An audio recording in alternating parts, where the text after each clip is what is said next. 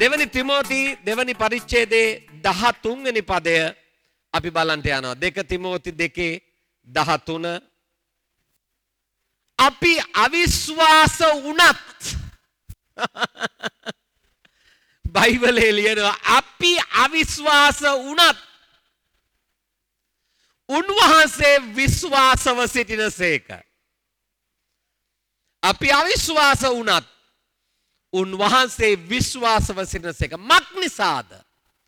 තමන් වහන්සේගේ වචනය බොරු කරන්නට උන්වහන්සේට බැරිය.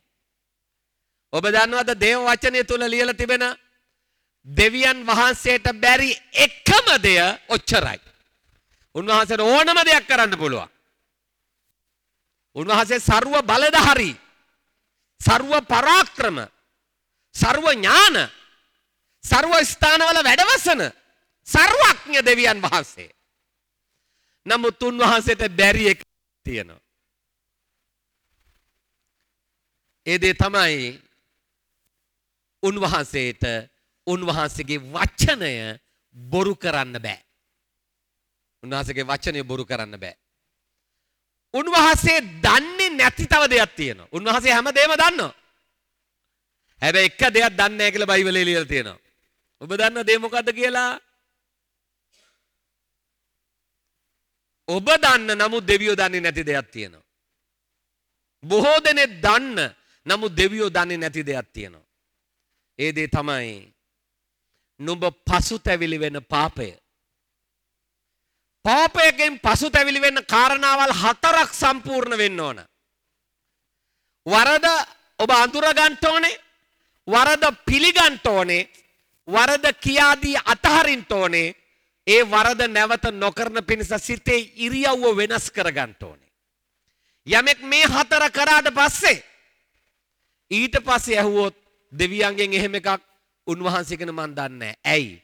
උන්වහන්සේ වචන කියනවා මම නුඹලාගේ පාප අමතක කළා කියලා. අමතක කරා කියනවා නම් එහෙනම් මතක තියෙන විදිහක් නැහැ. මතක තියාගෙන අමතක කරාගෙන බොරු කියන දෙවි කෙනෙක් නෙවෙයි. දෙක සහෝදරයෙක් කියන මිනි මැරුවා. දිගටම එයා පාතාලේ මිනි මරණ කෙනෙක්. එයාට දවසක දෙවියන් වහන්සේ අරගෙන යා මරණ එක නතරලා වරද අඳුරගත්තා මිනි මරණ එක වරදක්. වරද පිළිගත්තා ඔව් මම මිනි මැරුවා. කියාදී අතන ස්වාමීනි මම මිනි මැරුවා මං අද තීරණය කරන මිනි මරන්නේ නැහැ කියලා. සිතේ ඉරියව්ව වෙනස් කරගන්නවා. කවදාවත් මම මිනි මරන්නේ නැහැ. ඒ මිනිසුන්ට ජීවිතයක් දෙනවා කියලා. එහෙම කිව්ව ගමම්ම ඊට විනාඩි 5කට පස්සේ මම ගිහිල්ලා අහනවා ස්වාමිනී ඔබ වහන්සේට දන්නවද මෙයා මිනි මරනවා කියලා? නෑ මන් දන්නේ නෑ. මන් දන්නේ නෑ. එයා මිනි මරනවද? මන් දන්නේ නෑ කියයි. ඇයි උන්වහන්සේට අමතකයි? ඔබට පැහැදිලිද මම කියන දේවල්? ඔබ යම් පාපයක් දෙවියන් වහන්සේට කිව්වට පස්සේ අයිත් එක ඔබ ඔළුවේ තියාගන්න එක අතහැරලා දාන්න. උන්වහන්සේට මතක නැත්තම් මිනිසුන්ට මතක දුන්නා අපිට මොකද? හාලෙලූයා. ඔබ යම් දුර්වලකමක් කරනවා නම් ඔබ වරද අඳුරගන්න, වරද පිළිගන්න, කරද කියාදී අතාරින්න, සිතේ ඉරියව්ව වෙනස් කරන්න. ඔබට පාපයට සමාව ඇවිල්ලා ඉවරයි. දෙවියන් වහන්සේක අමතක කරනවා. ඔබට ඒකේ කිසිම ප්‍රතිඵලයක් අයහපත් ප්‍රතිඵලයක් ඊට පස්සේ යන්නේ නැහැ.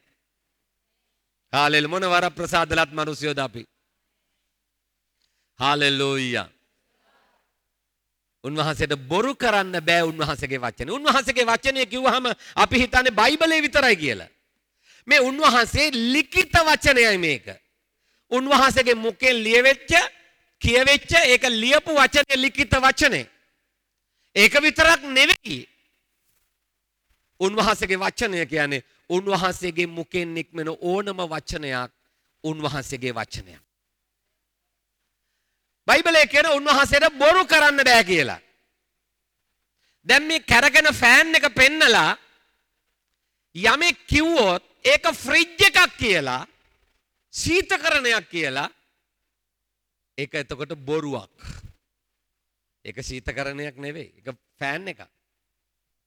නමුත් ඔබ තේරුම් ගන්න අපි අදහන දෙවියන්ගේ හැටි දෙවියන් වහන්සේ ඇවිල්ලා කිව්වොත් මේක ෆ්‍රිජ් එකක් කියලා ඒක බොරුවක් නෙවෙයි. හේතුව කියනකොටම මේ ෆෑන් එක ෆ්‍රිජ් එකක් බවට පත් වෙනවා.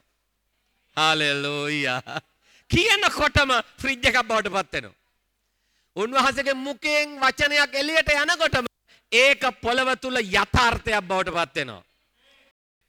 උන්වහන්සේ කිව්වොත් කොස් ගහක් පෙන්නලා පොල් ගහක් කියලා. ඒක බොරුවක් නෙවෙයි. හේතුව කිව්ව ගමන්ම ඒ කොස් ගහ පොල් ගහක් බවට පත් වෙනවා. එහෙම තමයි දෙවියන් වහන්සේ මේ ලෝකෙම ඇව්වේ. එලිදරව් 1:26 කියනවා දෙවියන් වහන්සේ මිනිස්යාව කොහොමද මැව්වේ කියලා. එලිදරව් 1:26. තවද දෙවියන් වහන්සේ අපගේ ස්වරූපයෙන්. දැන් දෙවියන් වහන්සේ කතා කරනවා බහුවචනෙන් අපගේ ස්වරූපයෙන්. උත්පත්ති 1:26 අපගේ ස්වරූපයෙන්. දැන් දෙවියන් වහන්සේ අපි කියලා කියන්නේ ඇයි? බහුවචන. උන්වහන්සේ පියාණන් වහන්සේ, පුත්‍රයාණන් වහන්සේ, ස්ප්‍රීතු සාන්තුන් සුද්ධාත්මන් වහන්සේ ත්‍රිත්වයම එකක්. හාලෙලූයා. ජලය අපි ලියන්නේ H2O කියලා. අයිස් අපි ලියන්නේ H2O කියලා. වාෂ්ප අපි ලියන්නේ H2O කියලා. ජලය කියන්නේ අයිස් නෙවෙයි. වාෂ්ප නෙවෙයි. නමුත් අපි H2O තමයි තුනටම ලියන්නේ. ත්‍රිත්වය තුන් ආකාරයෙන් පෙනී සිටින එක්කෙනෙක්. එකයි. හාලෙලූයා. ඒ සත්‍යතාවය හරියටම තේරුම් ගන්න පුළුවන් වෙන ස්වර්ගයට ගියාම. නමුත් අපිට උන්වහන්සේගේ කරුණාව තිබෙනවා ඒ එලිදරව්ව තේරුම් අරගන්නට. හාලෙලූයා. අපගේ ස්වරූපයෙන් දෙවියන්ද පුත්‍රය සුද්ධාත්මය ආත්ම ප්‍රාණ ශරීර හැටියට තුනක්. අර තුනට සමානුපාතික ලෙස. දෙවියන් වහන්සේ පළමුවෙන් ආදම් සහ ඒව මැව්වේ ආදම්ව මැව්වේ දෙවියන් වහන්සේගේ ස්වරූපයෙන්. සමානත්වයෙන්. ග්‍රීක් පරිවර්තනය ගත්තාම ස්වරූපය කියන වචනයට තියෙන ග්‍රීක් පරිවර්තන ඉංග්‍රීසි වචනය තමයි ඉමේජ්. ඉමේජ් එක කියලා කියන්නේ තල දර්පණයක එහා තියෙන ප්‍රතිබිම්බය. ඔබ දන්නවනේ තල දර්පණය කියන්නේ මොකක්ද කියලා? කණ්ණාඩිය. උන්වහන්සේ අපිව මැව්වේ උන්වහන්සේගේ කණ්ණාඩියේ පේන රූපේ හැටියටයි. ඉමේජ්. ස්වරූපයෙන් සමානත්වයෙන් කිව්වේ ෆොටෝ. ඡායා රූපේ හැටියට අපිව මැව්වේ. හාලෙලූයා. දැන් අපිව මැව්වේ දෙවියෝ නෙමෙයි අපි එතකොට. අපි දෙවිවරු නෙවෙයි. හැබැයි අපි දිහා කවුරු හරි බැලුවහම පේන්න ඕන දෙවියෝ. කණ්ණාඩියෙන් පේන්නේ ප්‍රතිබිම්බය. ඒකේ මස් ඒකේ ඇට නැහැ. ඒකේ ලේ නැහැ. ඒකේ හැම නැහැ. නමුත් ඒ වගේ පේනවා. කණ්ණාඩියේ දර්පණයෙන් කරන්නේ මොකක්ද? ඒ ප්‍රතිබිම්බය ඒ මිනිස්යාව වර්ණනා කරනවා. ලස්සනයි ඔයා කියලා. අපි ගිහිල්ලා hina වෙලා බලනවා. අපිව ලස්සනයි කියලා වර්ණනා කරන්නේ කණ්ණාඩියේ තියෙන ප්‍රතිබිම්බයයි. ෆොටෝ එයාමයි වර්ණනා කරනවා.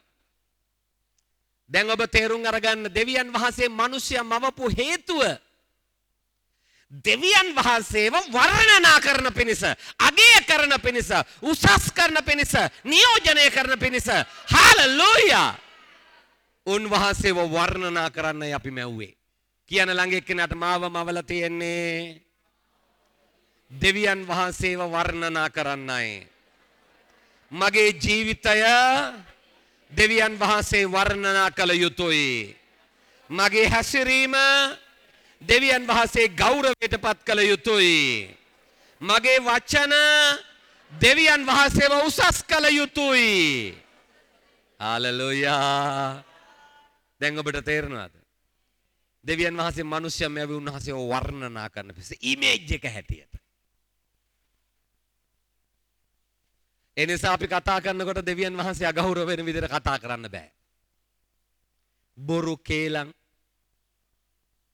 පරුස වචන, නීච විහිළු ඒව කරන්න බෑ. අපි ජීවත් වෙනකොට දෙවියන් වහන්සේව වර්ණනා කරන්න බෑ. සිගරට් බීලා, අරක්කු බීලා, ගංජා බීලා, කුඩු බීලා, හොරකම් කරලා, රස්තිය අදු ගහලා අපිට දෙවියන් වහන්සේව වර්ණනා කරන්න බෑ. අපේ සිතුවිලි දෙවියන් වහන්සේව වර්ණනා කරන්න වැරදි සිතුවිලි හිතන්න බෑ. ආදරණීය සහෝදර සහෝදරියනි, දෙවියන් වහන්සේ මිනිස්යව මැව්වේ දෙවියන් වහන්සේව වර්ණනා කරන්න පුළුවන් හැටියටයි. හලෙලූයා.